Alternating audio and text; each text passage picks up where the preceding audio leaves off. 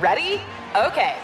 Give me a beach. Beach! Give me great food. Tacos! Give me adventure. Hiking! Give me a date night. Sunset cruise! Give me some smiles. Cheese! Give me more beaches. Beaches! What's that spell? San Diego! If you're happy and you know it, San Diego is the place to show it. Book your trip at sandiego.org. Funded in part with the City of San Diego Tourism Marketing District Assessment Funds. Welcome to Noble Blood, a production of iHeartRadio and Grim and Mild from Aaron Mahnke. Listener discretion is advised.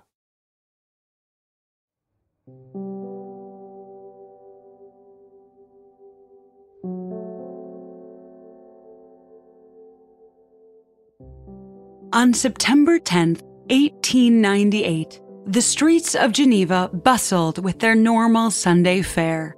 Families strolled down the waterfront along the western bank of Lake Geneva, ready to spend the afternoon lounging on park benches that overlooked the snowy caps of the Alps in the distance. Among the crowd, two women were walking down the Quai de Mont Blanc to board a steamship set for the nearby Swiss city of Montreux. From afar, nothing about the pair was particularly remarkable. They were well-dressed, one in a light, modest dress, while the other was draped dramatically in black fabric from head to toe, the sole exception being the white parasol that she held low above her head. But as the two women ascended the gangplank, muffled whispers and subtle pointing fingers began pointing out the cracks in their otherwise unremarkable facade. The taller of the two women, the one in black, held her fan tight enough for her knuckles to strain against the fabric. Her dress, while undoubtedly expensive, was speckled with dust, only somewhat hastily wiped away. Her companion in the light-colored dress talked to her in hushed tones, scanning her body with an expression of deep concern. As the ship left the port, the whispers continued to spread across the deck like smoke trapped under glass, tendrils slowly expanding until they clouded everything else in sight. "Did you see what happened down there? That man came out of nowhere. He pushed that woman in the fancy black dress to the ground. Who would do such a thing?" But all of the whispers stopped when the woman in black collapsed on the ship's deck. A moment of deafening silence gave way to a flurry of panicked bodies searching desperately for aid, but the ship had already cast off into the harbor and there was no doctor on board. With shaking hands, the woman's companion in white quickly cut open the woman's corset to help her breathe, only to pull back in horror when she found a small brown stain spreading across the woman's chest. Foregoing any last attempts at anonymity, the woman in white, the Countess Zaré, called for the captain and demanded that he turn the ship back to port. When asked for a reason why, the prominent noble lady told the captain, with all the remaining poise she had, that Elizabeth, the Empress of Austria, had been stabbed. Officially, the Empress was not in Geneva at all. She had been traveling under the pseudonym Countess von Hohenems during her excursions for the sake of privacy as well as safety. There had been increased reports of assassination attempts on European monarchs in recent years, and since the Empress refused to travel with a guard, a nom de guerre was necessary for her travels. However, just the previous day, a newspaper in Geneva had caught wind of the ruse and published the Empress's whereabouts in an article that found its way into the hands of an Italian anarchist named Luigi Lucchini. The following day, the man sat stationed outside the Empress's hotel, a needle file hidden in the right sleeve of his coat, as he waited for his moment to strike. Back aboard the ship, the crew hastily scrambled to assemble a stretcher out of spare oars and sails, while the captain slowly turned the ship back to shore. On the deck floor, Elizabeth briefly breached through the surface of consciousness and reached for her lady-in-waiting. "Are you in pain?" the Countess asked. "No," the Empress replied weakly.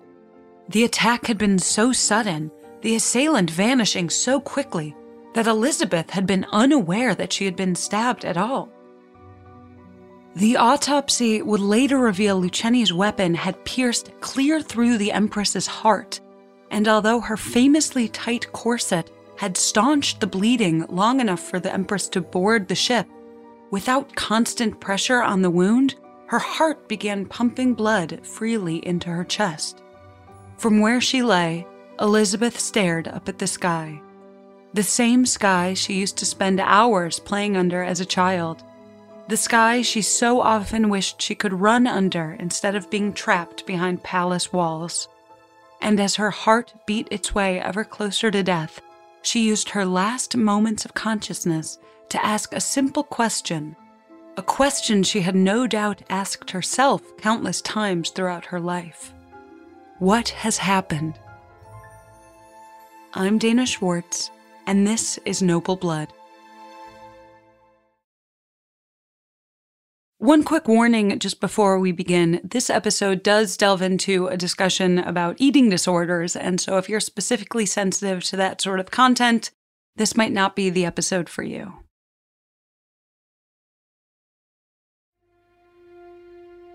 Empress Elizabeth of Austria, who was known to her friends and family as Sisi, never wanted to make history. She was born Elizabeth Amalie Eugenie on Christmas Eve, 1837. To her parents, Princess Ludwika of Bavaria and Duke Maximilian Joseph. Princess Ludwika was the sixth child of her father, the King of Bavaria's second marriage, while Duke Maximilian was only a member of a junior branch of the royal house of Wittelsbach.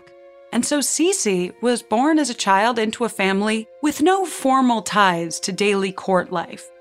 That normally would have allowed her to live a life without the pressures of court, but her father took that casualness one step further. In history texts, the characterizations of Duke Maximilian range from childlike to eccentric, but to summarize him in the simplest of terms, the Duke liked to play the part of the cool dad.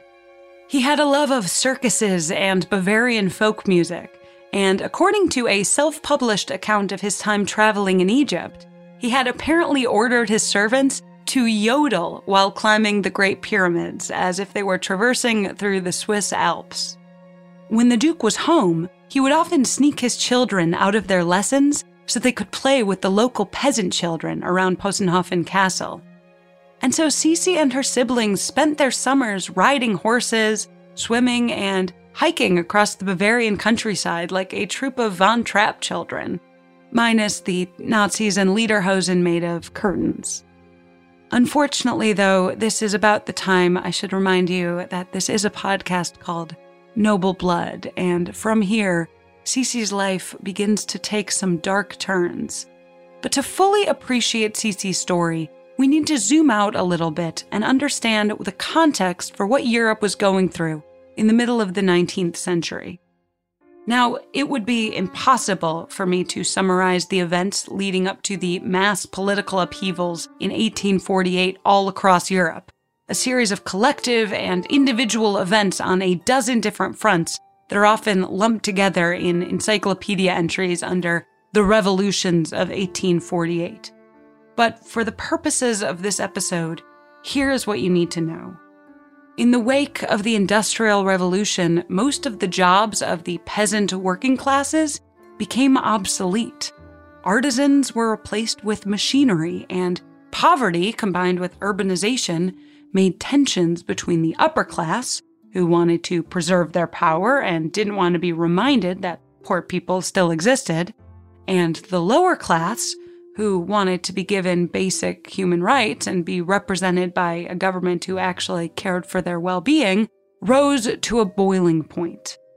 All of this was occurring in a climate in which the old ideas of the divine rights of the monarchy were beginning to seem a little obsolete. The legal and symbolic power of kings across Europe was dwindling.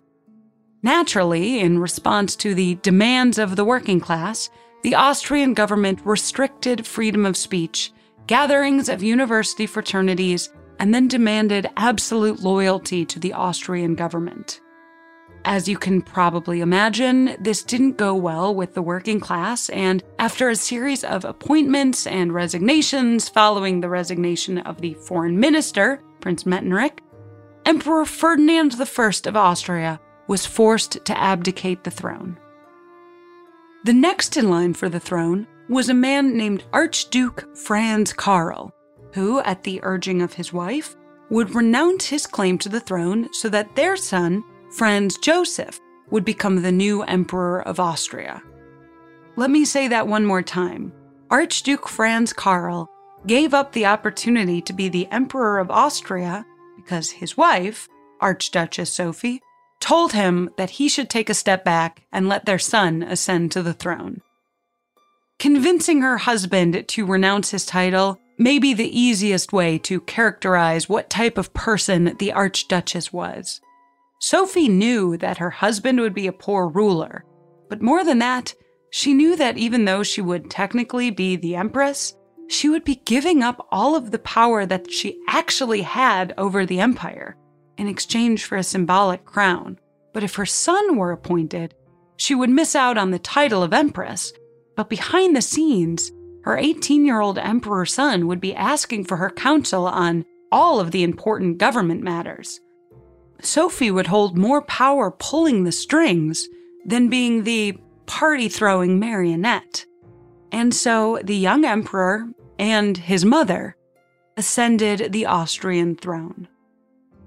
By 1853, 5 years later, the 1848 Hungarian uprisings had been long since quelled thanks to assistance from Russia, but the approval of the young emperor remained staggeringly low. His indecision and ultimate refusal to offer aid to Russia amidst the outbreak of the Crimean War left him in murky territory internationally. And on the home front, the working people of Hungary had not forgotten their grievances against the emperor just because a few years had passed. All in all, it was obvious that Emperor Franz Karl needed a PR makeover. And given that the young emperor was 23 years old and still single, the easiest way to fix his image would be turning to an answer that still bolsters royal approval ratings today. They would have a royal wedding. After careful consideration, the Archduchess Sophie decided that aligning Austria with another connection to Bavaria was the right step forward for the empire. That connection in question would take the form of her sister, Ludwika, and Ludwika's eldest daughter, Helene. And this is how we find our way back to Sisi, who in August 1853 found herself packed into a carriage between her older sister and her mother en route to Austria's imperial summer residence in Bad Ischl to confirm the engagement between Helene and Emperor Franz Karl.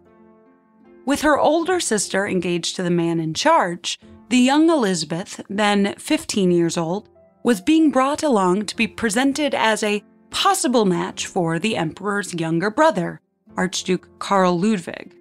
After all, why not try to marry two of your daughters into royalty instead of just the one?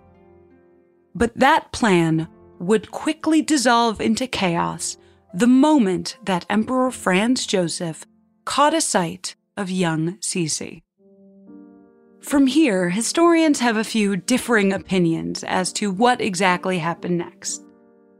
Some historians describe the meeting of Franz Joseph and the young Duchess Elizabeth as an almost Disney-esque fairy tale romance. The way this version goes, the young emperor spots a beautiful young woman running freely in a meadow, having stopped her carriage to pick wildflowers. The emperor sees this girl, her long, dark blonde hair running in soft waves down past her shoulders, and he falls instantly in love, only to then come to realize later that the young woman was actually the younger sister of his would-be betrothed all along. In another telling, Princess Ludwika suffered from a terrible migraine that delayed their journey, a headache made worse by the fact that when they did finally arrive in Franz Joseph's court, albeit a bit tardy, their luggage had not, meaning that they had to meet the emperor wearing what they had traveled in. That would have been bad enough, but the trio was dressed all in mourning for an aunt who had recently passed away. And so the three women met the emperor while wearing black conservative dresses, certainly not the gowns that were specifically made to impress royalty. And while the black made Helene, with her dark brown hair, look pale almost to the point of being sickly, Elizabeth's dark blonde hair and youthful complexion was said to have glowed in comparison. But regardless of which of the versions of the first meeting between Franz Joseph and Sisi actually happened, the results were indisputable. Elizabeth, the younger sister, was the emperor's clear choice for a bride. Sophie, the emperor's mother, recounted an exchange with her son in her diary. She had asked, "Don't you think that Helene is clever? That she has a beautiful and slender figure?" Obviously, she was desperately trying to salvage what was left of the planned engagement. Well, yes, a little grave and quiet. Certainly pleasant and nice, yes, but Sisi, the emperor's tone brightened after just speaking her name. Sisi, such loveliness, such exuberance, like a little girl's, and yet so sweet. Predictably, Archduchess Sophie was livid. She had arranged a perfectly suitable marriage with Helene, the obedient daughter of her timid sister, who was almost guaranteed to do anything the Archduchess asked of her. But Elizabeth was young. Only 15, she had not been given the proper schooling to be an empress. She was a headstrong, free-thinking young woman who rode horses instead of attending lessons. She did not fit into the carefully carved space Sophie had whittled into her master plan for her son's reign. In the years to come, Sisi and the Archduchess would rarely agree on anything, but in this decision they were both equally troubled. Elizabeth could not imagine what the emperor had seen in her that would make him choose her over her sister. But beyond that, she could see the writing on the wall. Ironically, the same thing Archduchess Sophie herself had realized when she convinced her husband to cede the throne to their son. Becoming an empress was an honor, to be sure, but not the life that a smart woman would choose for herself if her goal was happiness. To her aunt and future mother-in-law, Sophie, Sisi lamented, quote, "I love the emperor so much, if only he were not the emperor." The young Elizabeth knew that in accepting Franz Joseph's proposal, she was accepting an entirely new way of life, one without the anonymity or freedom that she had been allowed during her childhood in Pussenhofen. But ultimately, there was no choice. In the words of her mother, who I imagine was just relieved that one of her daughters had proved suitable, one does not send the Emperor of Austria packing. If there was a honeymoon phase for the happy couple, it didn't last long. Almost immediately, Elizabeth was put into lessons, each second of her day meticulously planned and accounted for, as she was quickly brought into the fold of Austrian aristocracy. In the movie version, this would be the moment that we get a quick montage sequence, cutting between her awkwardly balancing books on her head and earning a light slap on her wrist for using the wrong spoon during a salad course. But unfortunately for Elizabeth, her life was not a coming-of-age romantic comedy. Instead, her lessons consisted of unlearning the parts of her childhood that she'd valued the most. She was no longer allowed to associate with peasants or servants, no longer allowed to ride freely across the grounds. She was taught the latest dances in court, and after a not-so-subtle remark made by the Archduchess, her new mother-in-law, a tutorial on how to properly brush her teeth. Franz Joseph, her new husband, remained head over heels for his new bride, but he had an empire to run, and Elizabeth found herself increasingly alone in a palace that felt more like a museum than a home.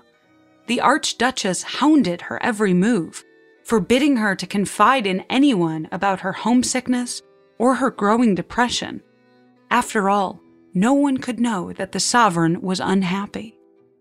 In a poem dated just weeks after their wedding, 17-year-old Elizabeth wrote, quote, "Oh, had I but never left the path that would have led me to freedom.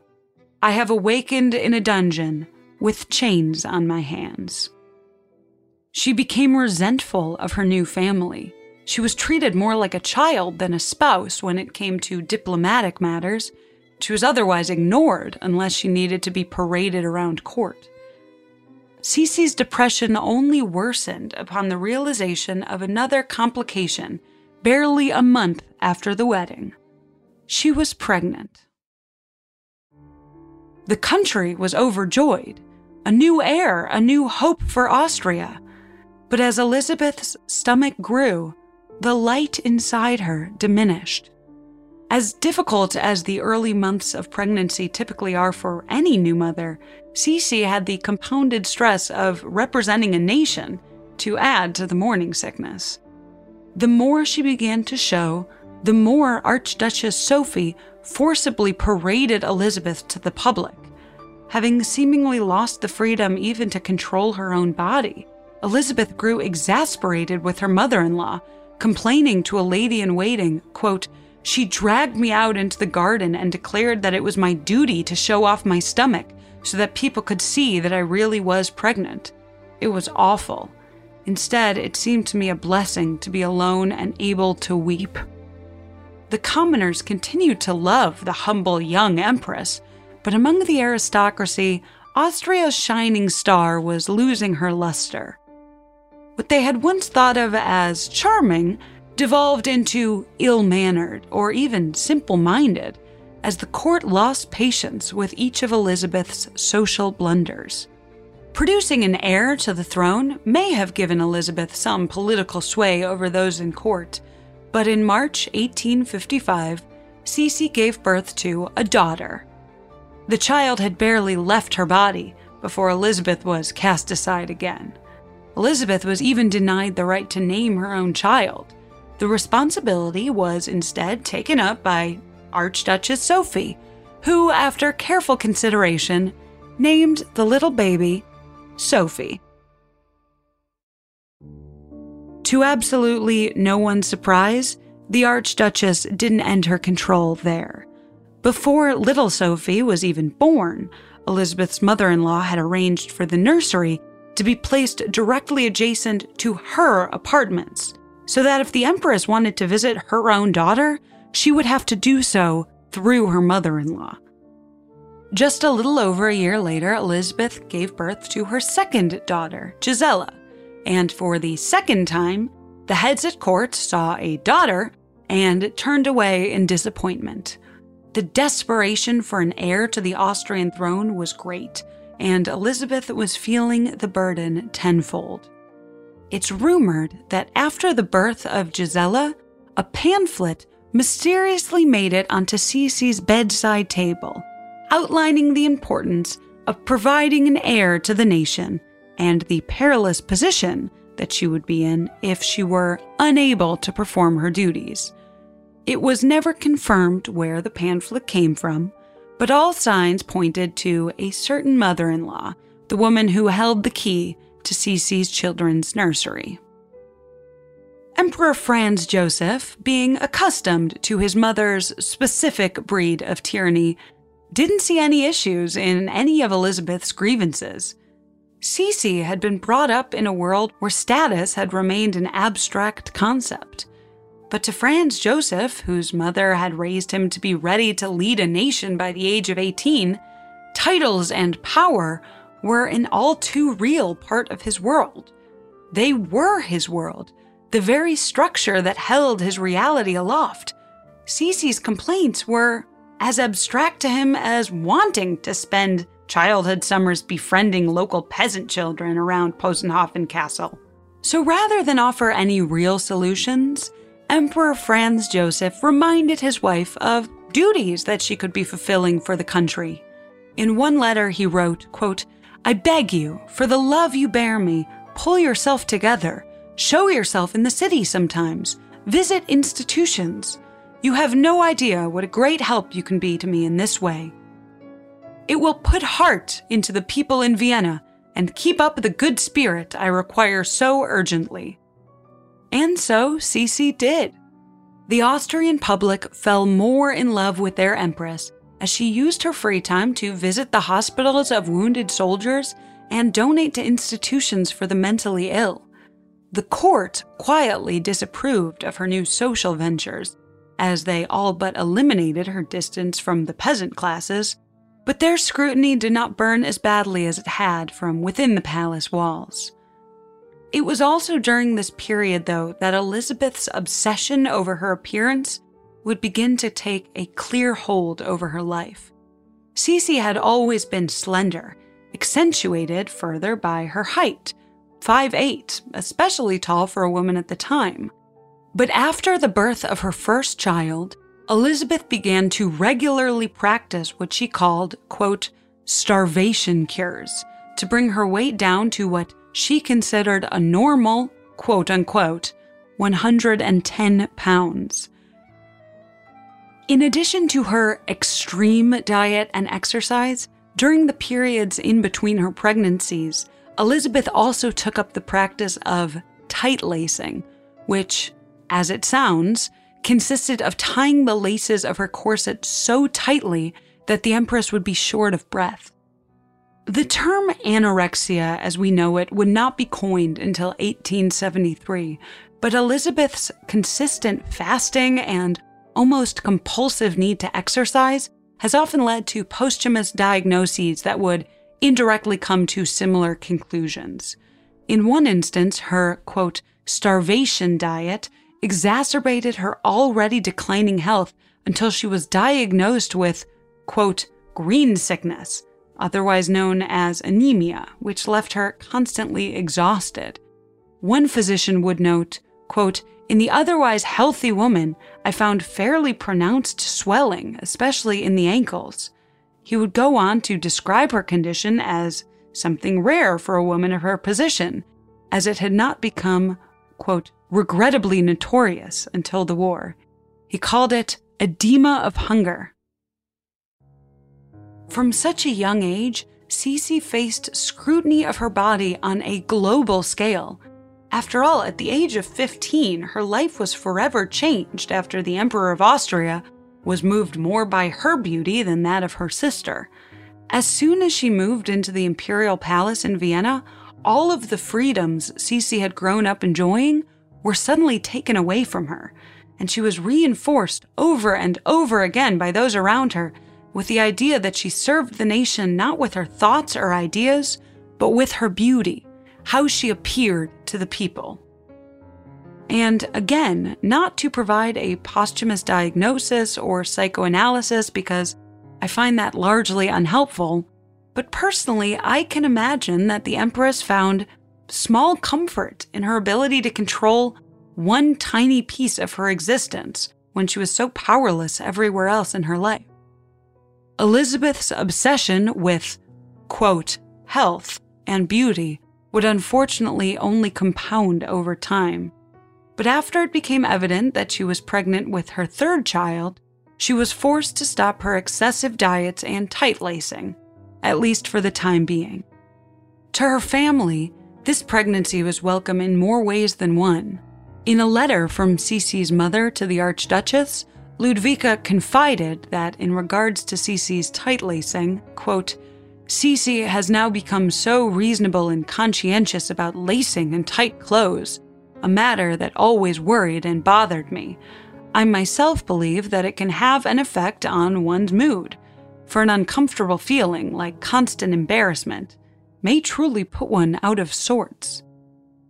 In 1858, Elizabeth finally gave the Empire, and her mother-in-law, the heir they had so long desired, Prince Rudolph of Austria. And although the child was born healthy, the birth took a difficult toll on the Empress's body.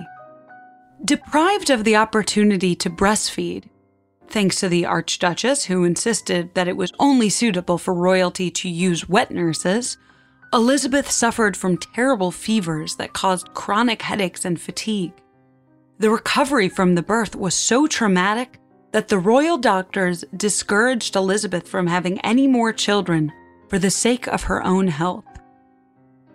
Following the death of her first daughter, who succumbed to a fever at the age of 2, and the subsequent postpartum illness after the birth of Prince Rudolph, Elizabeth's mental and physical health began to deteriorate rapidly.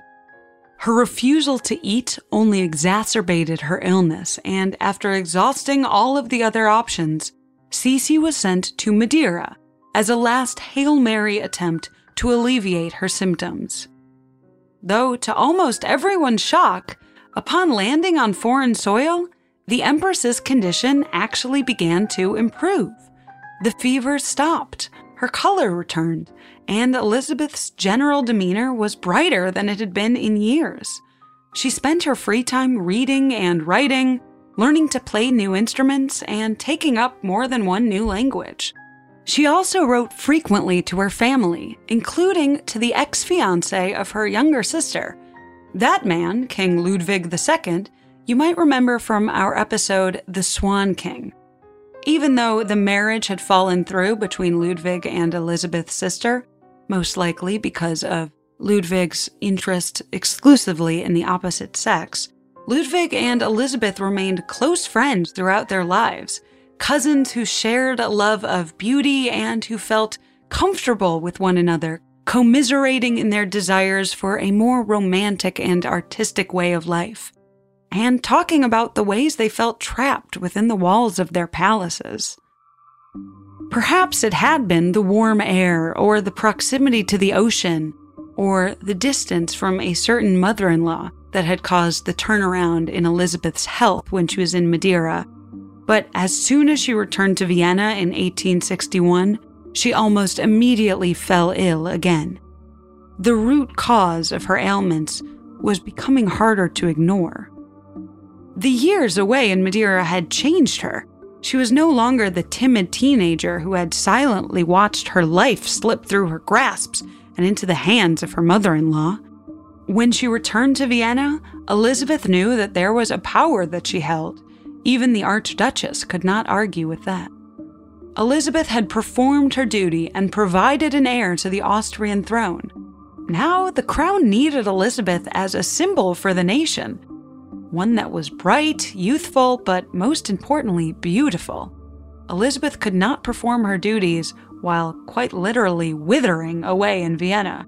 Her intense shyness wanted anything but to be put on public display, but her image was also her one ticket out of the walls of Viennese court. And so, with a passing regret at the thought of leaving her children, the Empress turned her back on Vienna, never to call it home again.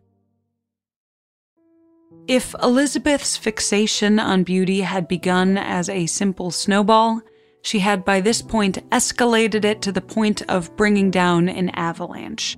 The Empress had an endless list of exceedingly intricate beauty regimes that make today's capitalist regimen of beauty bloggers look like child's play. The hours of daily exercise never ceased, even at the behest of multiple doctors who examined her throughout her life.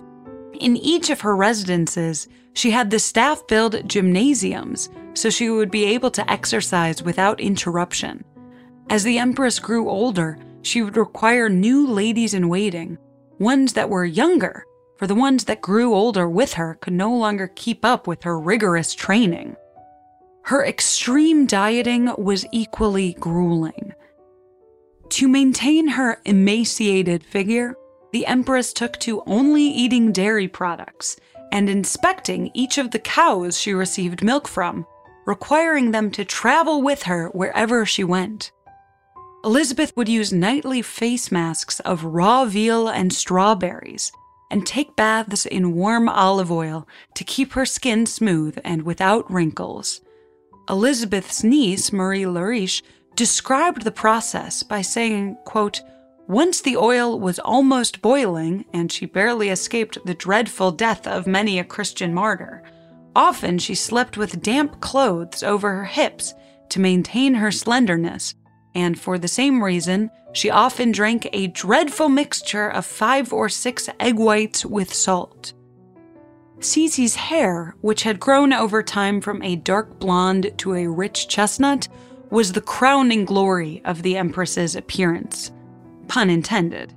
It fell in thick waves said to have reached all the way down to her ankles.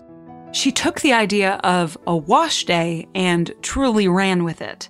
She had a full day scheduled every month solely dedicated to washing her hair, not to mention the daily 3 hours of brushing and styling necessary just to maintain it in between those days. Elizabeth was so obsessive that she would have her hairdressers show her the brush that they used after they completed their task, and she would inspect how much hair she lost each session. One hairdresser took to hiding a strip of adhesive to the inside of her clothes so that she could hide any rogue hairs that fell out as she went. One of Elizabeth's hired scholars once commented, quote, "Your Majesty wears her hair like a crown instead of the crown." To this, Elizabeth replied, "Except that any other crown is more easily laid aside." Elizabeth's beauty routines took up substantial portions of every day, but she didn't simply sit there and watch the time pass. Instead, she used the time to educate herself, hiring scholars and readers to teach her several new languages, including Hungarian, which proved especially useful after Austria was defeated by Prussia in the 7 Weeks' War. The loss had reawakened Hungary's desire for independence, and Emperor Franz Joseph saw that the unrest would not be quite as easily quelled as it had been when he had begun to rule.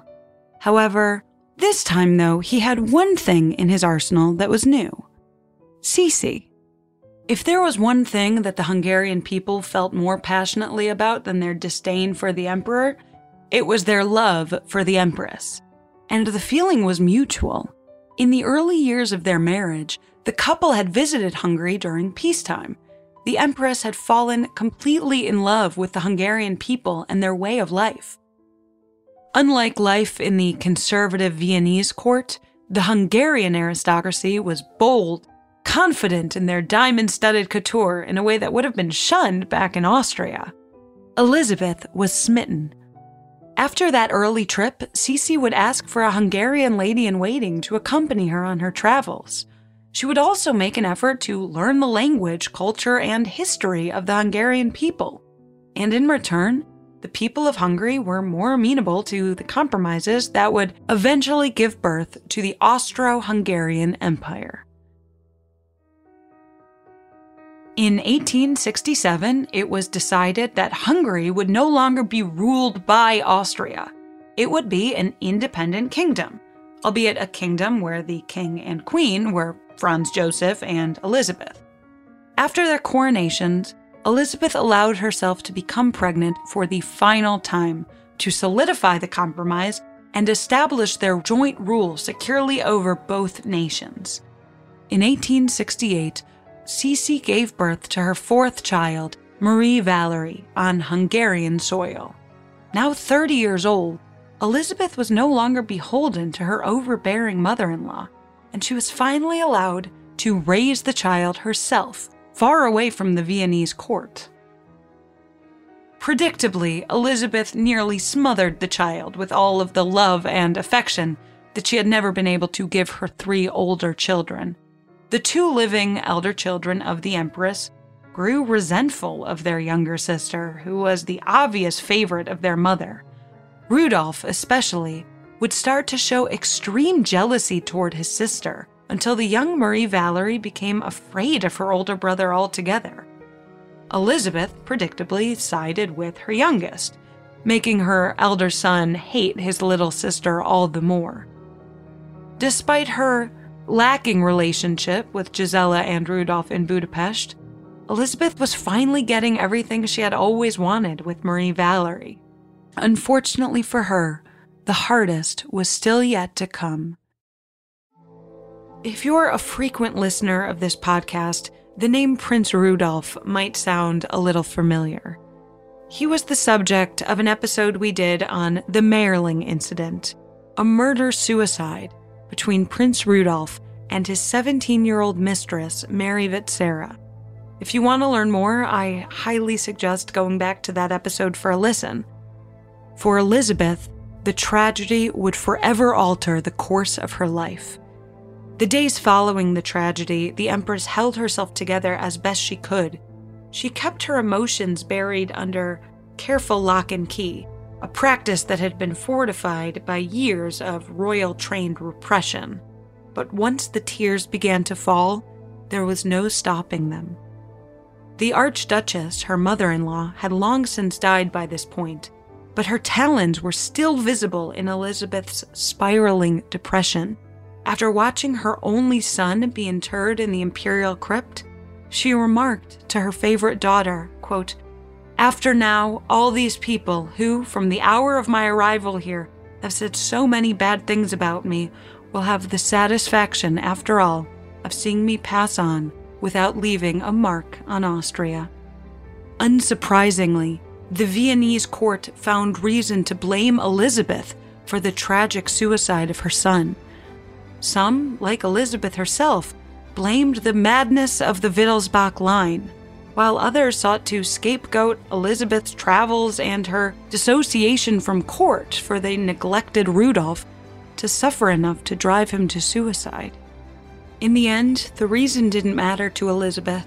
As soon as her youngest daughter was married, Elizabeth, free from any more familial responsibility, boarded a ship and spent the rest of her days attempting to sail herself away from a life she no longer wanted to live. The Empress would spend the next 9 years traveling from port to port, her worsening depression making her impulsive and borderline self-destructive. In her travels, there were multiple reported incidents of her attempting to break into random people's homes, prompting the emperor to write to his wife after an especially hostile B&E in Nice, where she was almost chased from the establishment by the old woman who lived there.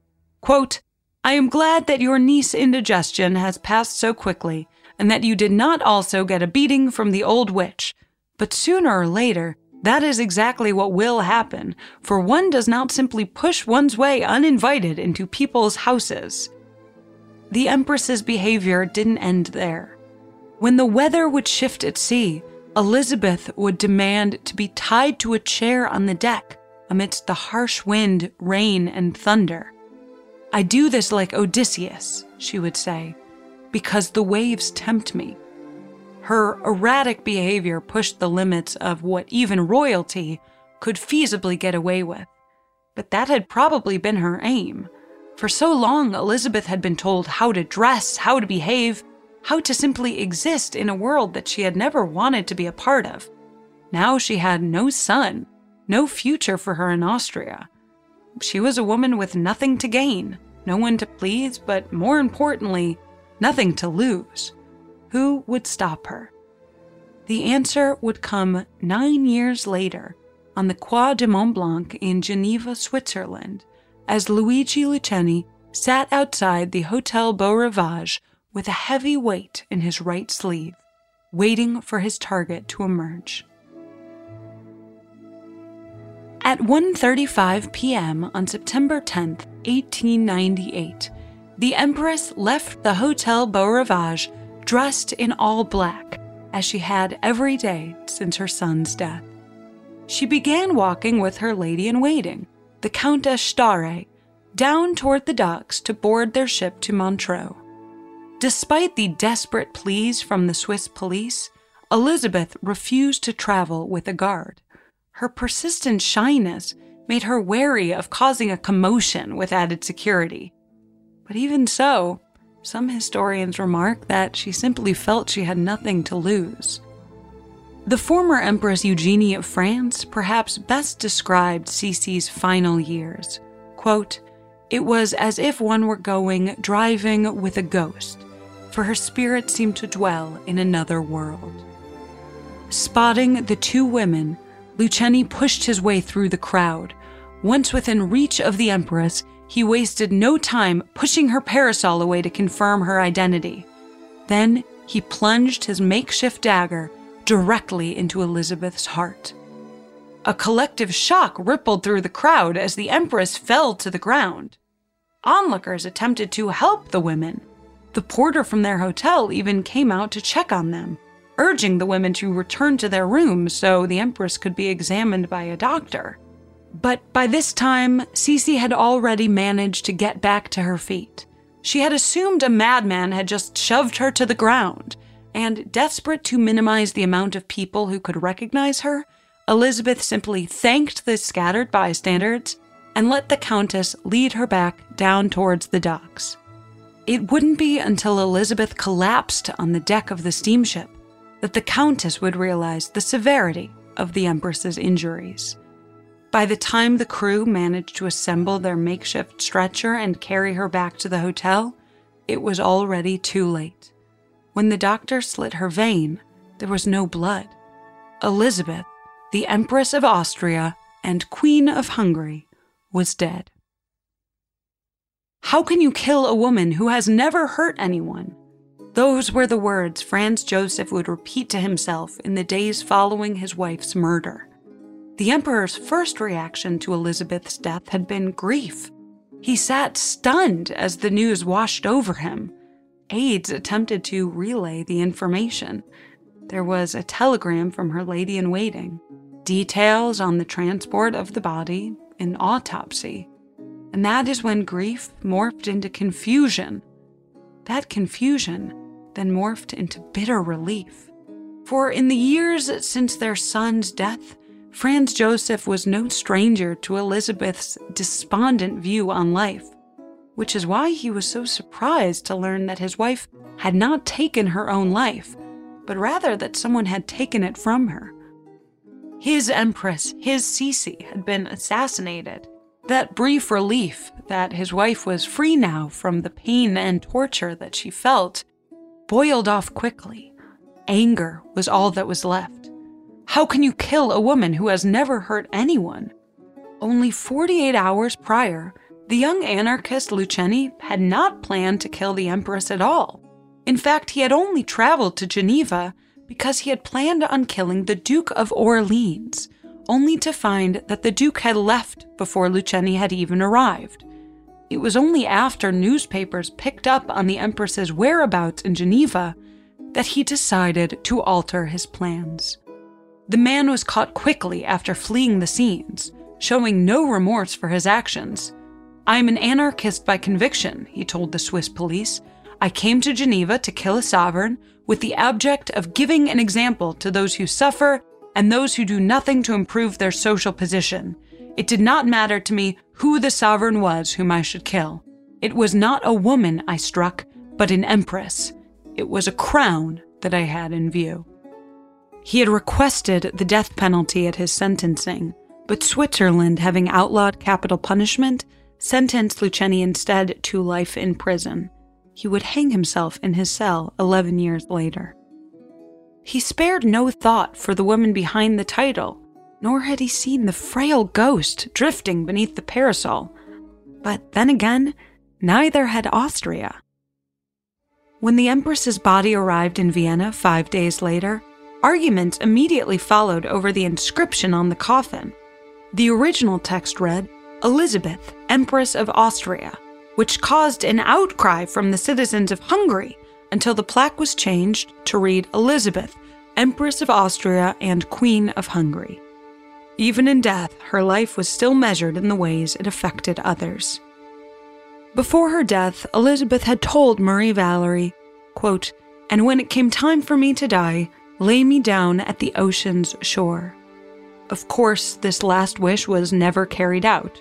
Her body was laid to rest in the imperial crypt, just as her son's had been 9 years earlier.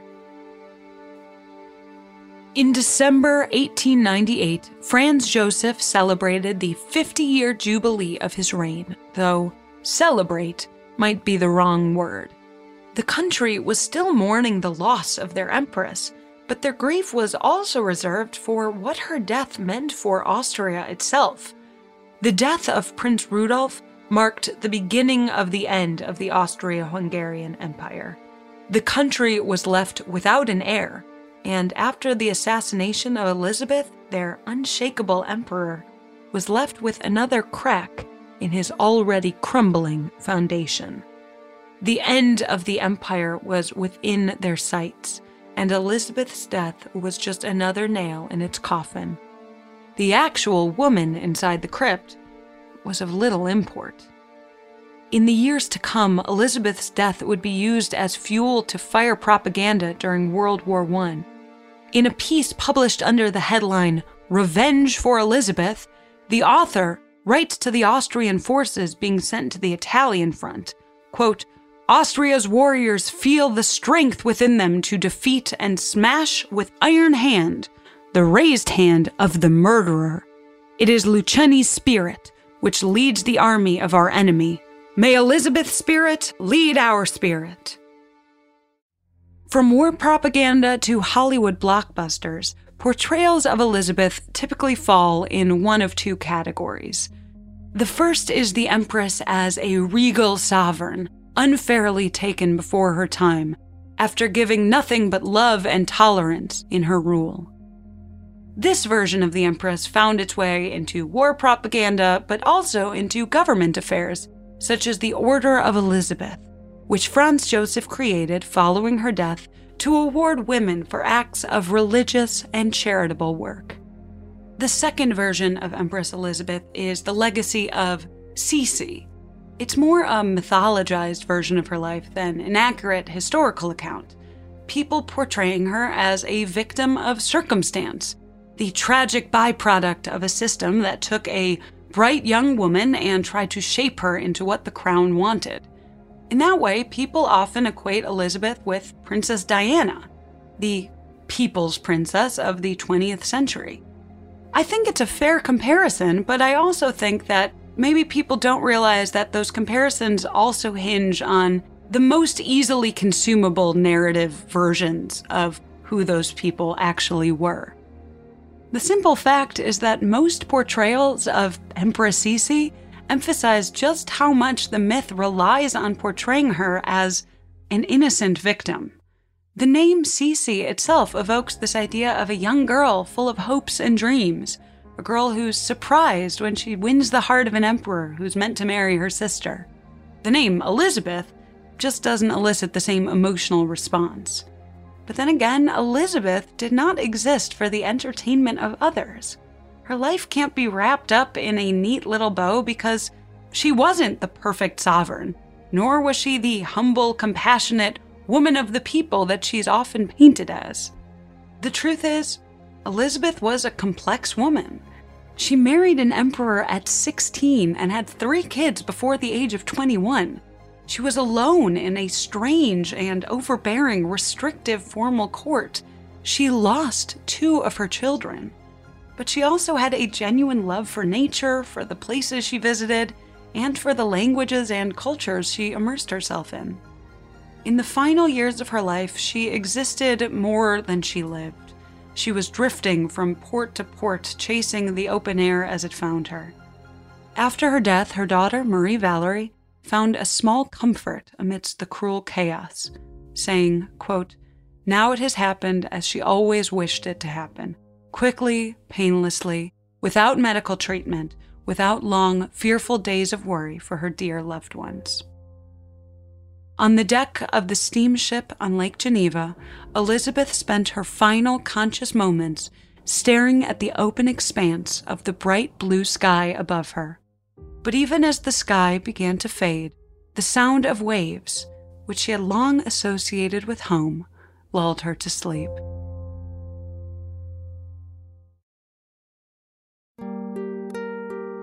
That's the tragic story of Empress Elizabeth of Austria, but keep listening after a brief sponsor break to hear a little bit more about how Sisi's legacy continues to persist today.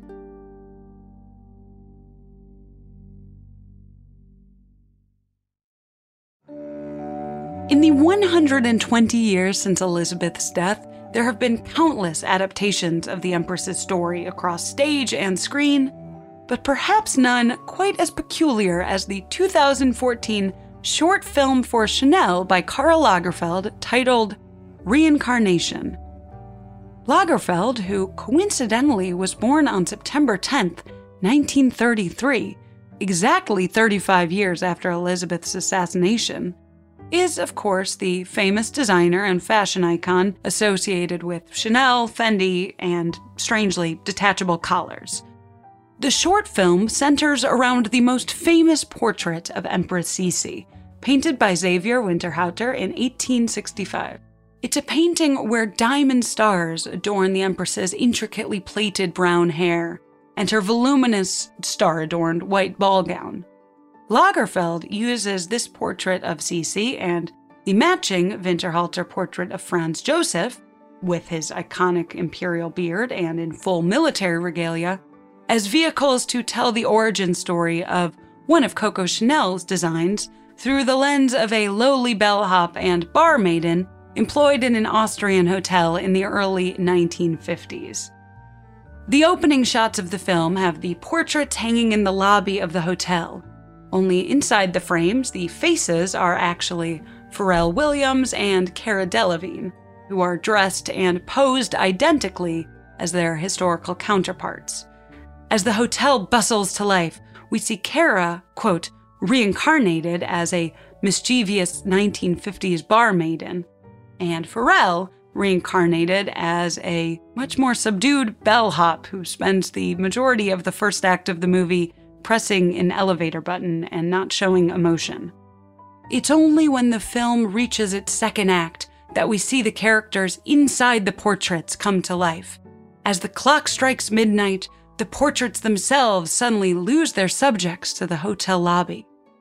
The film proceeds to waltz around the room, Sisi's flowing white gown fanning out from her frame with each twirl, as shots cut to Pharrell singing along to the song he wrote especially for the film, titled "See, the World." Get it? See, Coco Chanel? The lyrics are a play on Chanel's iconic logo with the interlocking C's. He sings, "Could she be the girl to help me see the world?"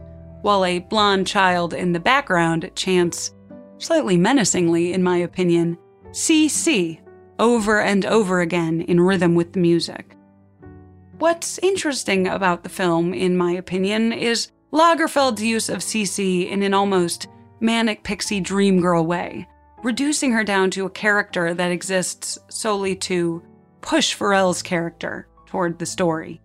Even when Cara gets a turn to sing her verse, it's still in the third person, and she's singing the same lines.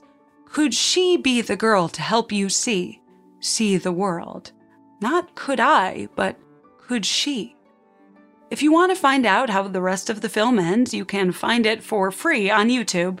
But I think in the context of telling Sisi's story and the continuation of her legacy, I'll leave you with this parting thought. Even as the child chants Sisi in the background, even as Cara Delevingne's presence on screen physically dwarfs Pharrell's by the sheer size of her gown, in the end, Sisi's name and image are once again being used to fit someone else's narrative. It's enough to make you wonder, would they even notice if the real Sisi wasn't there at all?